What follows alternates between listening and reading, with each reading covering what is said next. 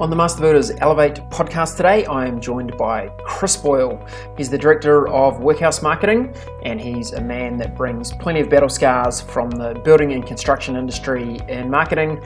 He's worked for group home builders, he's worked with individual construction companies, he's been involved with merchants like ITM and suppliers to the building industry like Jib. We really dig into what marketing is and how it applies to construction businesses. We talk about some simple and practical things you can do to get yourself and your businesses marketed well. We dig into what is a brand really, and here's the spoiler alert, it's not your logo. And we also dive into the process that a prospective homeowner goes through.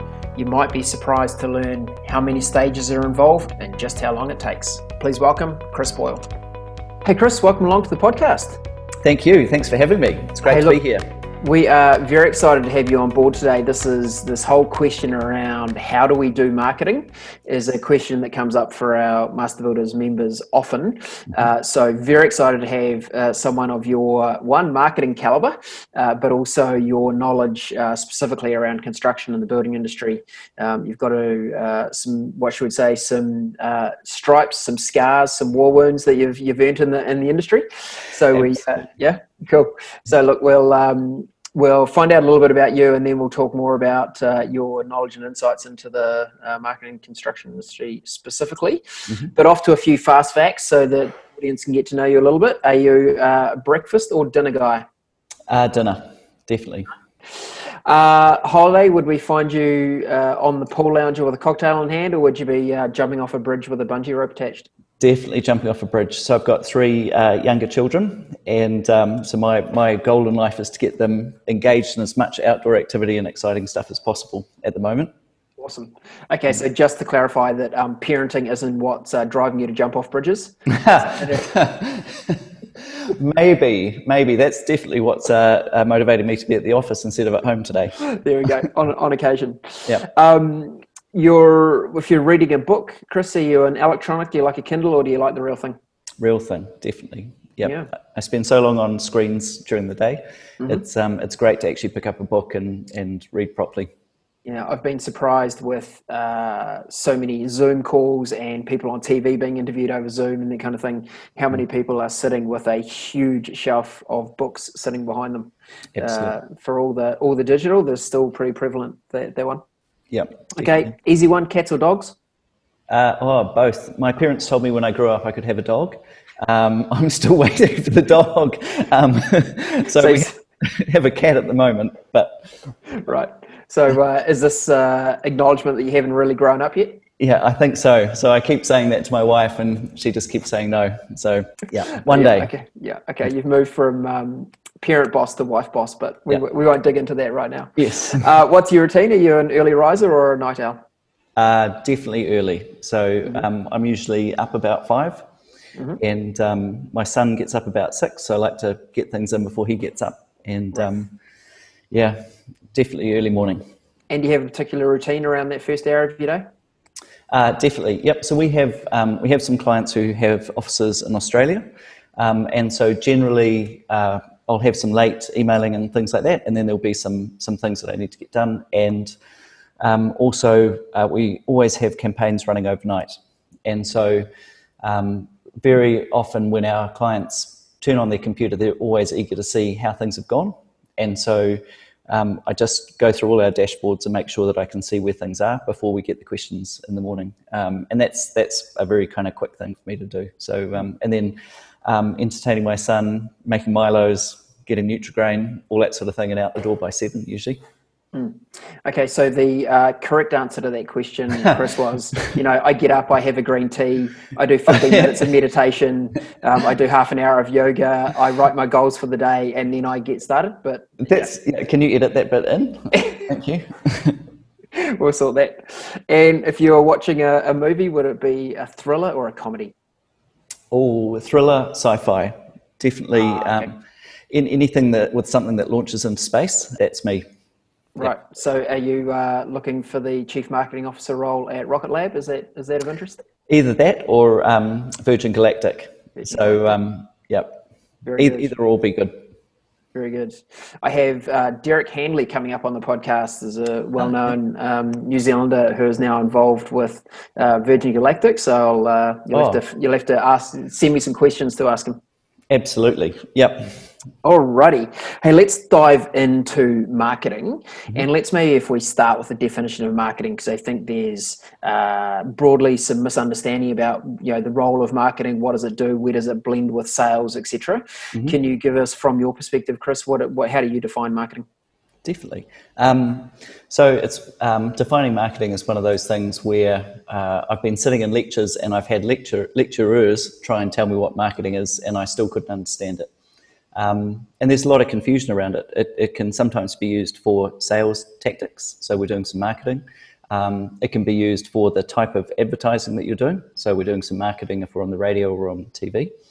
For me, marketing is much simpler than that, and particularly in relation to master builders and builders. Marketing is any activity which allows a customer to learn about you and to have preference through that knowledge. So, when I think about a residential builder, some of the things that they might do for marketing might be around word of mouth, and simply stating a fact in an ad, for example, to a potential client of theirs, for example, we're more trustworthy, won't actually create the perception change that we want in a client. So for me, it's really around being able to communicate something so that people become aware of it and it creates a change in that person. I like it. Let's talk, where do we get started with marketing? So let's say I'm a residential builder. Yep. Maybe I'm a standalone, so I'm not part of a group franchise home builder who has a marketing machine behind them, shall we say? And we might talk about them. But as a standalone, if I'm someone I'm going, hey, look, I just don't know where to start with marketing. What would be your advice on where to get going? It's a very good question. So we have clients who are both group home builders and individual builders. And while I'm doing a podcast today for the master builders, I'm on the committee for the certified builders here in Auckland. So I know a lot of builders, and I have the luxury of seeing a lot of different attempts at marketing. The key thing for me, and I'll call these hygiene factors, so they're things like getting up in the morning and having a shower or getting dressed or something like that.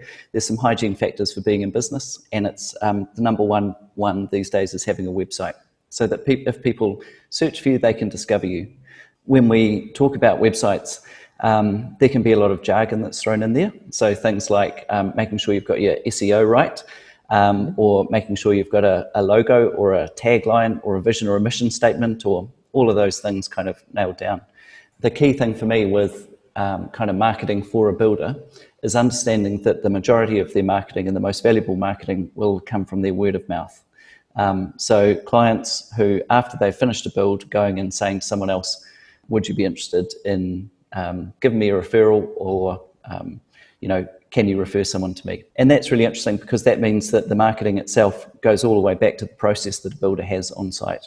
So it's around thinking about communication, relationship, accuracy of project management, accuracy of costs, and those kind of fundamentals. And they're as important as marketing through a channel, through Facebook or a print ad or a radio ad or anything like that. So. Okay, good insights. And Chris, help us think about how we would deliver a clear message. Yep. And that message is not here. I'm not just talking about in a single ad or just on your website. I think it's more about, as organizations, as businesses, we need to be clear about what we stand for and what's important to us. Yep. We talk about things like a clear customer value proposition, yep, which is nice words about when you can articulate to someone via that messaging you talked earlier, that mm-hmm, they're really clear about who you are and what you stand for. Yep. And I am humoured often as I drive around and I see tradies, mm-hmm, with the back of their van or their ute sign written, and it says, "We are specialists in new home builds, renovations, extensions, yep, maintenance," and the list goes on and on and on. Mm-hmm. And I just really feel like they've missed the point around what specialization means. Yep. So, definitely. I think as someone who may be looking for a prospective builder, mm-hmm, I'm going, I really don't know what you're trying to be famous for. Yes. Yeah, you're trying to tell me that you do absolutely everything for anyone. So you now just look at kind of like white noise to me.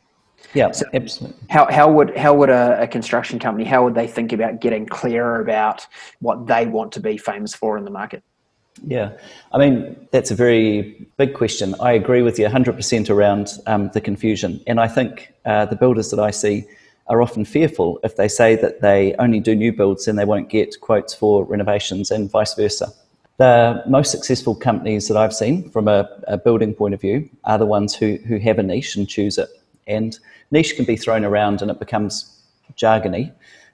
Basically, a niche means that you have the skill set and the processes internally to be able to deliver on that promise better than other promises you could make. And the way that I think builders should go around determining that is just work out where they think they've got the skill set and also where they think the opportunity is in the area. We work with builders, for example, who work in the Auckland Central region where there's really no land. And so their greatest opportunity is around subdividing and building as a service or removing and building. We've got other builders who are based in Onehunga who have realised the same thing but aren't interested in working with quantity surveyors and land surveyors and people like that. So their focus is on renovations.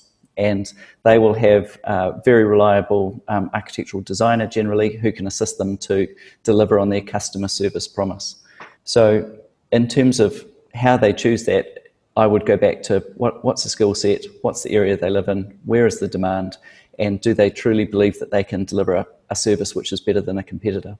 And just thinking about that idea of delivering on an offer better than a competitor, for me, I think when builders who are generally a husband and wife team think about who their customers are, a key thing is to remember that their customers are not that different to them.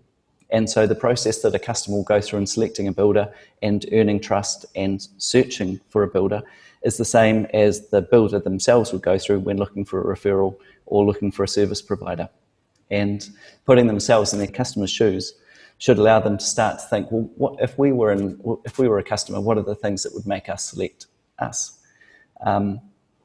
And there's 4 statements that I like to kind of just use as ways of grounding what that differentiator is. So the statement that a builder makes about why they're better than someone else. And the first one is where a customer will say, I love who you are. So maybe they say, you'll have peace of mind once you let us on your building site. And then they'll say, I get what you do. So we do renovations. Say, I want what you have. You're in our area and you do kitchens. But the key thing is where a builder will say, where a customer will say, and I can't get that anywhere else. When we think about a service like building, trying to get a client to say, I can't get that anywhere else, really doesn't come down to the materials or the merchant. It comes down to the service, the communication, and really the impression that the potential homeowner or renovator has from the community. Okay, great. Roundabout way, sorry. Oh, no, I like it, Chris, and it's something that we have discussed before and now at the Breakthrough, when we think about our marketing propositions, we're often using that same framework. So maybe just to recap them, I love who you are, I get what you do, I want what you have, and I can't get that anywhere else. Yep, and if you stop before the I can't get it anywhere else, you're undifferentiated. And for builders, if they draw a parallel with building material suppliers, often there is a bunch of building materials which are of equal quality and equally available, and the differentiator is simply that it's available through their merchant and they can't get another one. Insulation, glass wool insulation, for example, quite often it's that one merchant will sell one brand and the other will sell the other. There's very little to differentiate where a customer or a builder will go, I can't get that anywhere else. And so if you can find that, and a customer will say, I love who you are, I get what you do, I want what you have, and I can't get it anywhere else, they're going to come to you. Absolutely. Let's talk a little more maybe conceptually about marketing before we maybe talk about some of the tactically things we can do. Mm-hmm. Look, we're in a phenomenally challenging time in the world at the moment. We're recording this episode in August 2020. Mm-hmm. New Zealand and the globe is in a pandemic of COVID-19. And depending on which economist you talk to or listen to or observe, by and large, they're predicting some kind of significant slowdown in the housing market and construction generally, certainly around our construction clients and members of master builders that we talk to, they're going, hey, look, it seems to be doing okay at the moment. We've got lots of kind of that pre-pipe of work that we're getting through, but we're a little concerned about what happens on the other side. And I think the piece around marketing here is how should we think about marketing? Is it something we should just go, hey, look, we can see a little bit of a slowdown in our current work, so let's hit the market really hard with our marketing now and see if we can generate some more demand? Or is it something we should be looking at driving kind of consistency into how we deliver marketing? Because my thought is that some people in the construction industry have been in a reasonably good state for a number of years. There's been reasonably high demand. There's been plenty of work around. So sometimes you can end up with good work without doing a lot of marketing, and possibly without even doing a spectacular job, because the only differentiator required was that you had some bodies that you could put on a building site. If we look at a potential, and I do say potential, I'm not an economist and I can't, my crystal ball's not working that well, so I don't know what's coming down the pipe, but we could end up in a situation where almost the power comes to the consumer. There is going to be more builders available to do work, so they're going to be able to be more choosy, and they're going to be looking to work through that kind of 4-step framework. So as a construction company, how should we be thinking about our approach to marketing? Once and done versus the small and often maybe as the inverse. So there's a fundamental truth that repetition builds trust. The more that people see your brand over time, the more they will begin to trust it. So I am a big fan of always on marketing. So, and I'll talk about how you can do that economically in a mo. But I'm definitely a fan of always on. If we think about differentiating ourselves via the channels that we've got, and the channels that are affordable and easily accessible these days are digital. A benchmark for me mentally when I'm talking to clients is that one full page ad in a magazine is about $3,500 to $4,000. And so for me, if we can do things that are cheaper and we can be sure that our message is getting in front of the right people, then that's a much better spend. And we're really lucky that digital marketing is exceptionally cheap relative to other forms of marketing. So the key thing for me is kind of building on the idea of the website that we talked about before. So building a website these days doesn't have to be expensive, and it doesn't have to look like it's an agricultural website. It can look elegant and beautiful. And when I use words like that, what I'm doing is I'm trying to put our builders in their customers' shoes. So trying to think about what would a customer like, not what do I like, and we need something that appeals to them. So there are online website builders, and one of my favorites for companies that want to do it at home is Squarespace. Squarespace has really nice templates, and it allows you to kind of build a beautiful website quickly. Once you've got a website built, the next question is, well, how do you get the information which is in there out to the market? When I talk about this, people always come back and say, for example, I love Instagram, or I hate Instagram, or I love Facebook, or I hate Facebook, or I'm always on Trade Me, or something like that. And again, what we need to do is not to think about what we like and where we spend our time, but where our audience likely spends their time. And when we do that, we also should think, what is the location where our audience is that's the easiest for us to get to? The easiest way for me to help a builder put their toes in the water with marketing and communication is to suggest that they set up a Facebook page and to start putting their content on there. A few years back, we used to think that Facebook required someone who was 18 to 20 who knew the right acronyms and could put screaming goats on there and get people's attention. I really encourage builders to think about Facebook simply as a channel, no different to TV, radio, or magazine. All it does is it provides us a vehicle for us to put our information on and for people to see it. The next thing is to think about a tendency in the past for us to try and get people to like our page. And also that's something that I encourage, I think particularly builders, not to focus on. The reason for that is, and that might sound counterintuitive, if, for example, one of us is at a certain time of the year, for example, looking for carpet, we will have put no time in the past into liking, for example, a Cavalier Bremworth Facebook page at all. And so any likes that I have generated prior to that won't relate to the customers who on a given day might be interested in my product. And that is very true for builders. People might go through a process considering building over a 2-year page, but they may spend no time liking or acknowledging a builder's Facebook page. So we're very lucky that Facebook provides us good targeting opportunities to get to our audience, and there's 2 different ways that we can do that. One, so once we have a Facebook page, is to place a post and boost it, and you can do that from within Facebook. And Facebook will allow you to target people who are, for example, in the market and looking for lending, who have pre-approved mortgages, who have a certain number of kids, who have a certain income, a certain age, and so on. So you can do that very easily, and there is a large number of YouTube videos out there which will provide very simple step-by-step guides for people to do that first boosted post. In terms of budget, and I provided that benchmark before of a full page ad, if you're trying to advertise in your geographic area where you're interested in attracting clients, and let's say it's as broad as Auckland, you might spend a budget of, say, $10 to $20 a day on that. And that would be sufficient for you to get your ads in front of people who are interested. There is a second, more advanced stage in terms of targeting, and that's where Facebook offers a second platform called the Facebook Business Manager. Going into the Facebook Business Manager for the first time can be quite overwhelming.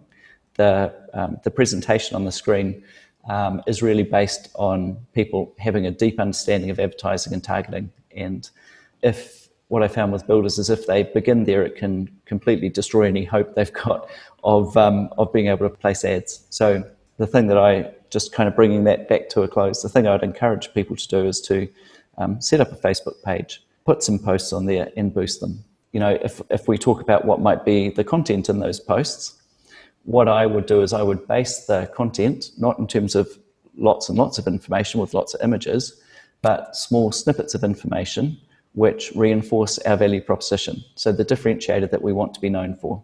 And so it might be that you put up a paragraph which talks about how you've just finished a renovation, or you've just finished a remove and build, and here's a picture of the before and after. One of the reasons I encourage builders to do that is that there can often be paralysis in generating content, and it is more important to have small snippets reinforcing the value, which allow people who are in their target audience to learn slowly over time. Cool. Chris, really good insights and guidance there for us. Look, I couldn't recommend more that you actually seek professional help to get this set up for you, right? Yeah. I mean, it's a bit like me going, hey, look, I don't mind the odd weekend building project. So now I think I'll go and have a crack at actually building a house. Like it would it would be a disaster, right? I think it's the same thing. Marketing requires expertise. And whilst we can jump in and kind of put up our own Facebook pages and build our own websites using a lot of those tools that are out there, there's a real difference between getting those things set up well and doing them properly. Look, I just couldn't recommend enough that just like you'd hire a master builder to come and build your house, hire the equivalent of a master marketer to come and help you get set up. Now, once you're set up, you may well be able to go and continue getting some things done yourself and use some of your internal resource, but spend a bit of cash up front and get it set up right. The dividends are huge, and we're in that zone in construction where one sale really can pay for, maybe a couple of years of your marketing. Yep, 100%. So guidance would definitely be, seek professional help around doing that. Okay. Let's talk a little bit about your understanding of the buyer journey that people go through. You've done some quite deep research in this. I think the example that came to mind for me was an anecdote. We've had a number of friends that have gone through the new house build process, and it's really interesting just observing very gender stereotypical. So I'm not saying this is the case everywhere, but certainly in our experience, we've had predominantly the female in the relationship be the one that does all the sort of initial research, does a lot of I think these guys would be good to talk to and I really like their houses and that kind of thing. And then predominantly, again, stereotyping, male comes in to a bit later in the process and goes, oh yeah, okay, so now you've convinced me we really should be building a new house. Let's get on with it. So again, thinking about who are we talking to at what stage of the process, that's just a piece that's really obvious to me. But you've gone deeper, you've run research groups, you've done all sorts around this. So can you share some of your knowledge for us around what the kind of buyer behaviour journey looks like for a new home purchaser? Absolutely. So, I mean, I think we all know that that any sort of renovation or building that requires consent takes a considerable amount of time. And most of the journeys we see will begin 2 years before ground is broken, and that's as the potential customer begins to sit on the sofa at night and looks at TradeMe and begins thinking about moving or renovating or building. And there's usually quite a process as they come to the decision that, yes, they are going to undertake a builder. And we know that there is a huge amount of nervousness about buying new instead of buying used. And that's because there's nervousness that the dream that people have or the war stories that they've heard about how things can go wrong will happen to them. And even builders who I know who are rock solid, super reliable, will have unexpected things come up on the job. And we see it even when it's entirely outside of the control of the builder. So, for example, where you begin groundworks and pipes in the wrong place, the builder can become lumbered with that issue for a lack of communication and so on. So, in terms of the process, we know that there is an inspiration phase for potential new home builders, new home clients or renovators, where they begin to look around and explore and dream a bit. We know that as they start to engage with builders, they go through a reassurance phase. And so they start to talk to their friends, and they start to interview builders, and they start to look for stories online and things that will reassure them that they're going to make the right decision. And then when they, as they get closer, they go into a stage where the builder really needs to move into that convincing and reassuring phase. And that's where kind of the sales tactics come in around demonstrating that there's a good process, that there's good communication, that there's going to be lots of photos, making sure that there's a lot of clarity around pricing. So, for example, fixed pricing might be from the slab up, but anything below that might not be, and also around timing. And so we go through this inspirations phase, and that's a really nice time for builders to be advertising. And if they have a website, putting photos of finished projects and testimonials on there. That reassurance phase where they meet and work together. And some of the best builders that I know work as a husband and wife team. And to your point around potentially there being different roles for in the husband and wife team, if that's what it is, there's definitely roles there for the builder and wife if it is a small privately owned business to support the potential customer then. And then as the process kicks off and the job's underway, there is a further stage around support. And there is, through all of our research, the thing that we see time and time again is that there can never be too much communication. Just making sure that there are regular catch-ups, that there is a place where photos are shared, that there's an accurate timeline, any way of communicating the process to the client will, in the end, help that word of mouth, which will get you your next job. Yeah, and this comes back to your first point that the actual build process is such a critical part of your marketing, because if you do a great job, then the people you're doing this build for, they will talk to their friends. People tend to be in similar zones and similar stages of life with the people they're friends with. So, if they're in the zone of building a house, there's a good chance that the people they're friends with will also be in a similar zone to doing that as well.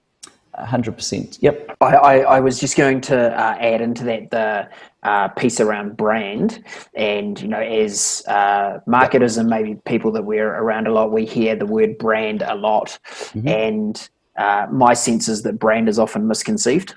Do you want to just give us a bit of your kind of insight there, Chris, on what maybe some people think brand is, but what it really is? Yep. So people often think that their brand is their logo, their word mark. That is part of your brand. We spend a lot of time trying to get a brand that we like and looks good. Ultimately, at the end of the day, a brand is the perceptions and the thoughts that people put against it. So if we start to think about really well-known brands, for example, Apple or Pak'nSave or Toyota, we immediately think about our perceptions and our awareness of that brand. The logo itself, the word mark, or the name of the company, begins to matter significantly less than the perceptions and the reputation that it has. We can get really hung up on building a brand because it's something that we put a great deal of pride into. it is an expression of us as a person, and we we want people to see our brand and to think that we're achieving things as business owners. But the strongest brands are the ones where that word of mouth and the reputation and the stories that go with it enable you to get more work. We see a lot of time spent on getting graphics right, whereas it should really come down to the focus on communication, service delivery, and so on. So.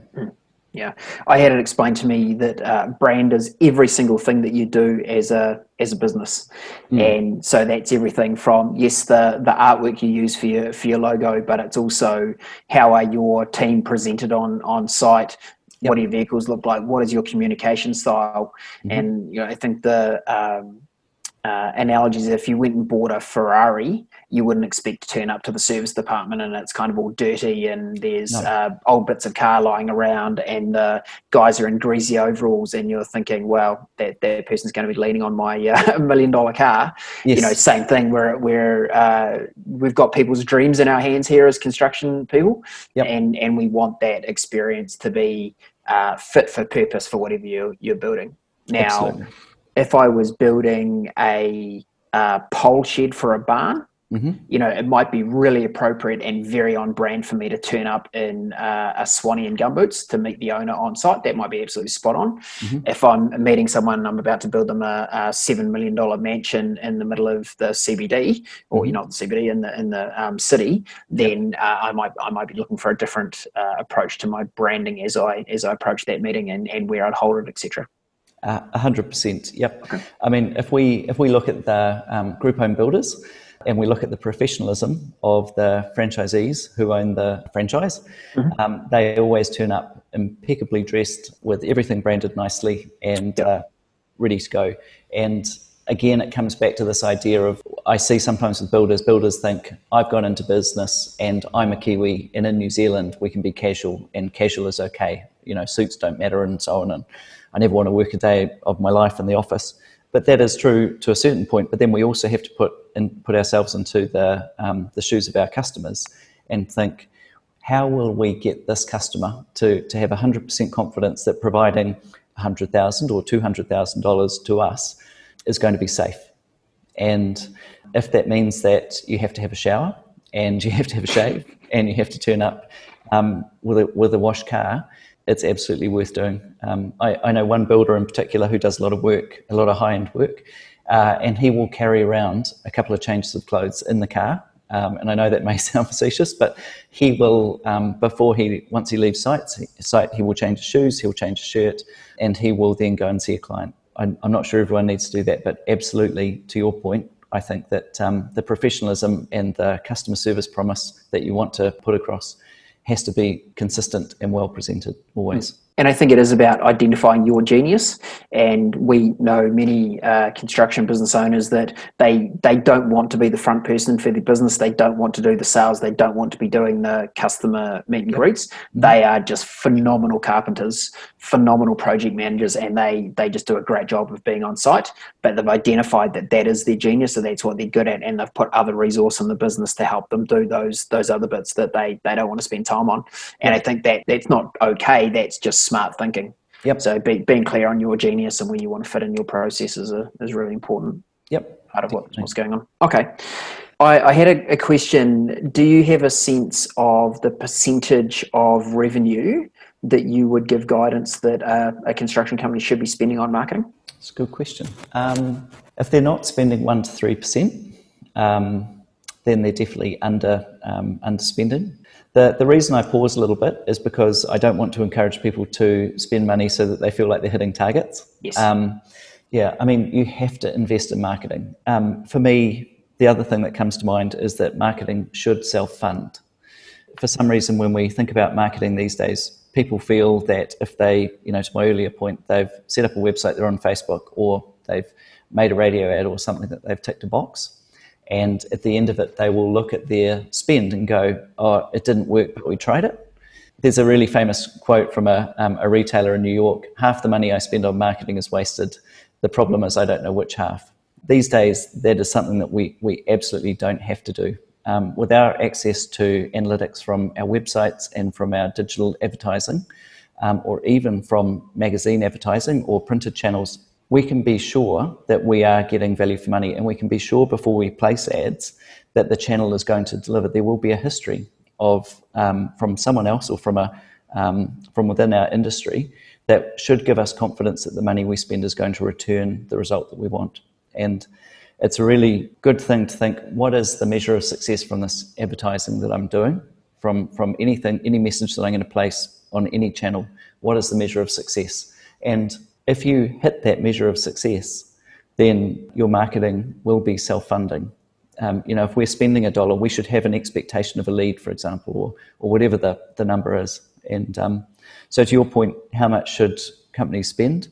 I think between 1% and 3% is toes in the water. And if you have a good message and a consistent message, and it's placed in the right places, you'd quickly find that you want to spend more, because you can see that there is exponential growth coming back from it. Yep. Great. And for the listeners on the podcast today who might be more mature in their marketing, they've got the Facebook page, they've got the website, they've got some budget committed to marketing each time. Maybe they're using a professional, they're using an agency to help them. Yep. What would you say? What would be the questions they should be asking their agency?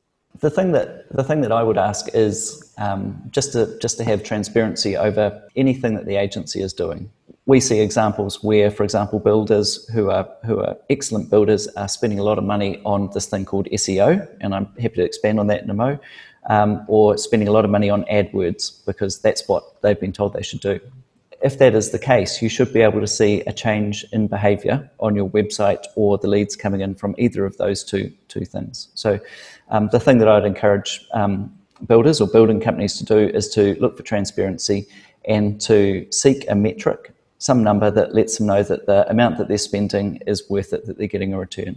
The other thing is, once they've got all of those hygiene factors taken care of, so they've got some channels set up and they've got the website set up and their guys looking great and they've got a customer service promise that they can deliver on consistently, then it's time to start thinking, well, how can I build my reputation outside of those simple things? And we often see, for example, a lot of building companies putting money into sponsorship, as an example.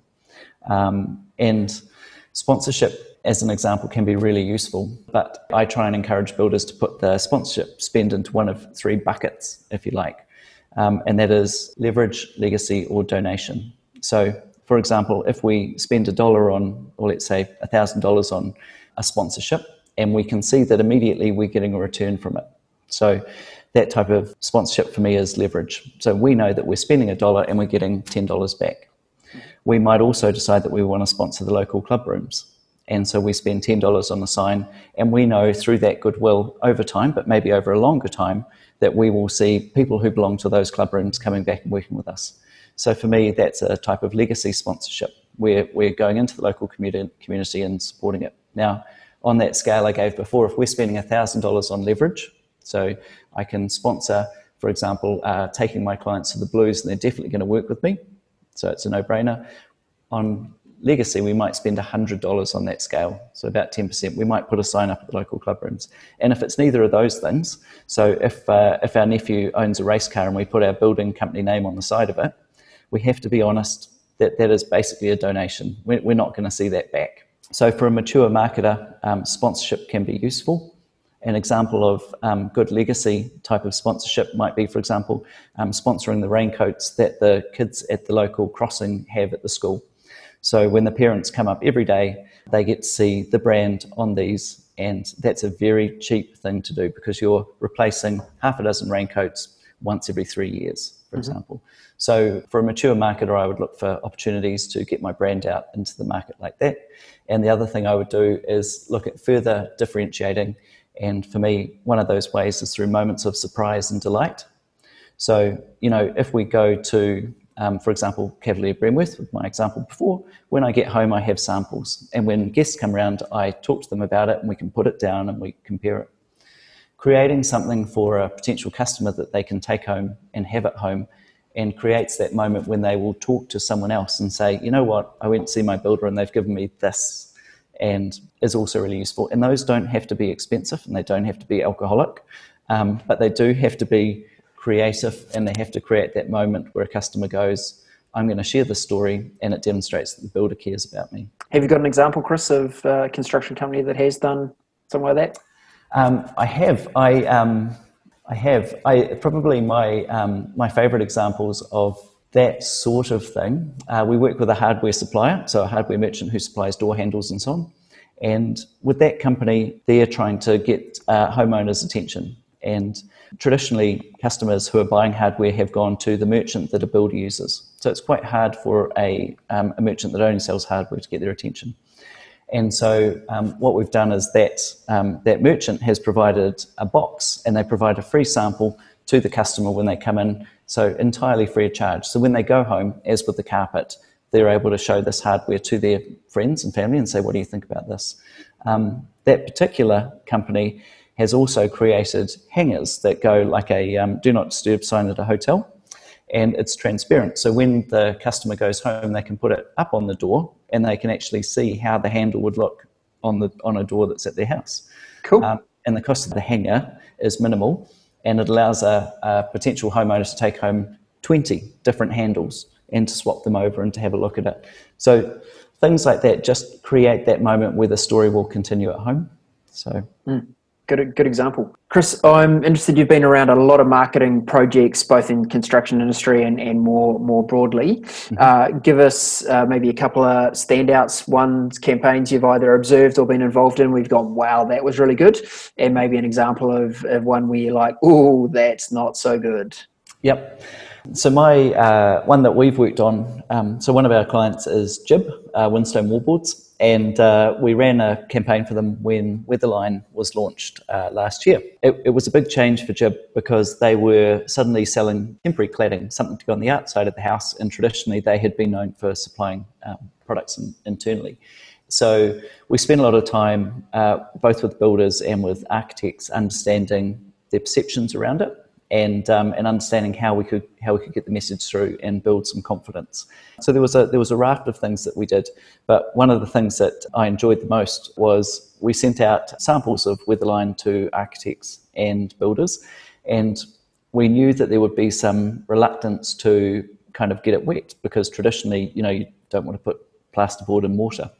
And so we printed the messaging on the samples with a hydrochromic print. So when it was received, it had to be run underwater to see the message. Very cool. So, so we encouraged them to do that. And the nice thing about that is that creates a moment where people share it a lot, which is fantastic. I did some work also with ITM a few years back, and while I was working with them, there was a new store opening up north. We sent to builders, in that case, a timber box with an east wing hammer, and they had to bring it in store, and they smashed a jar and they got something. And we had about a 70% uptake on that campaign, and there was a tremendous movement to the new store and awareness of the new store that came from that. So that was really good. Gold. Well done. The things that stand out for me as failures is where I see a lot of money being spent without a measure of the spend. And we sometimes see ads which are placed which just say, we are builders, for example, or we do renovations. When I see those sort of ads, the thing that's always missing is the next step. So click here to learn more, or give us a call, or even text something to whatever the number is and we'll give you a call, or some way of ensuring that if the message that we have put out there resonates with the customer, that they have a mechanism for communicating further. And, I would love to give you a single example of that, but honestly, you just have to kind of like go online or look in a magazine, and there are so many of them where you can just see someone has simply said like, we're in business, and expected something to come back from it. So, Yep, good examples. Alrighty, Chris, let's kind of wrap there. Look, your insights have been fantastic. If I could maybe make an attempt at a summary of some of the key points you've made. I think that 4-step framework you talked about earlier is just a great way as a starting point with marketing, or as a review of what you're doing already. Answering, does our marketing explain to potential customers, I love who you are? So do they love us, what we're about? Do they get what we do? Gold. And I want what you have. So, that would be around that specialization, things that we were talking about there. And then that differentiating part of going, I can't get that anywhere else. So I think they're good questions to ask regardless of where you are in your marketing maturity. Mm-hmm. We've got some fundamentals in today's world, which just goes, if I'm in the construction sector, you've got to have a website that delivers, Mm-hmm. and delivers is would be that piece where we're going, hey, get an expert to help you with that, and then Facebook or social media. Finding the appropriate channels in those, because they give you such great ability to target an audience and target people that would be interested in what you're doing, would be fantastic. I think you've made it really clear that our brand and what we do and some of the best things we can do in marketing is just do a really great job of being a construction company. Mm-hmm. Absolutely. And the challenge with that is that that can be 2 or 3 years with a right from a prospect, getting into the line where we start breaking ground, and then everything that goes on out to a build. Mm-hmm. And I have heard some exceptionally challenging stories of builders that were doing handovers, and they've got customers getting down on their hands and knees looking to see whether the skirting is 100% and bringing levels, and the ability to grin and smile after a 3-year journey when you're just like, I really want to get onto my next project. Mm-hmm. To suck it up, keep smiling, and keep reminding yourself that that person is going to go away and tell their friends just how amazing you've been. Mm-hmm. Yep. Hard to do, very hard to do, but I think that's valuable. And there are simple things we can do. Yes, we can get very clever with marketing. Some of those things are really appropriate. One of the good stories I'd heard, which I think I've mentioned on the podcast before, is a builder who once they'd completed a home, they'd find out from the owner if they were having housewarming. Mm-hmm. And if they were, they said, hey, look, we'd love to drop around some drinks for you to, compliment on your building success. They'd go around, bring the drinks around to the housewarming, and of course they'd arrive and the person would go, oh, this is Bob and Jane, our builders. You've got to come and meet my friends. You've done such a great job. And suddenly they were being presented to all the friends as the best people ever. So, really simple, but you don't get to do that, but unless you've done a fantastic job all the way through. So kind of a little example there. Chris, I'm sure there'll be some people that are going, well, the guy really knows what he's talking about. He's obviously a great industry experience, and I'd love to connect. Where's the best place for people to come and talk to you, Chris? So we've got a website, www.whm.co.nz. That's for Workhouse Marketing, but whm.co.nz. And they can send us an email, give us a call straight from there. And always happy to make contact.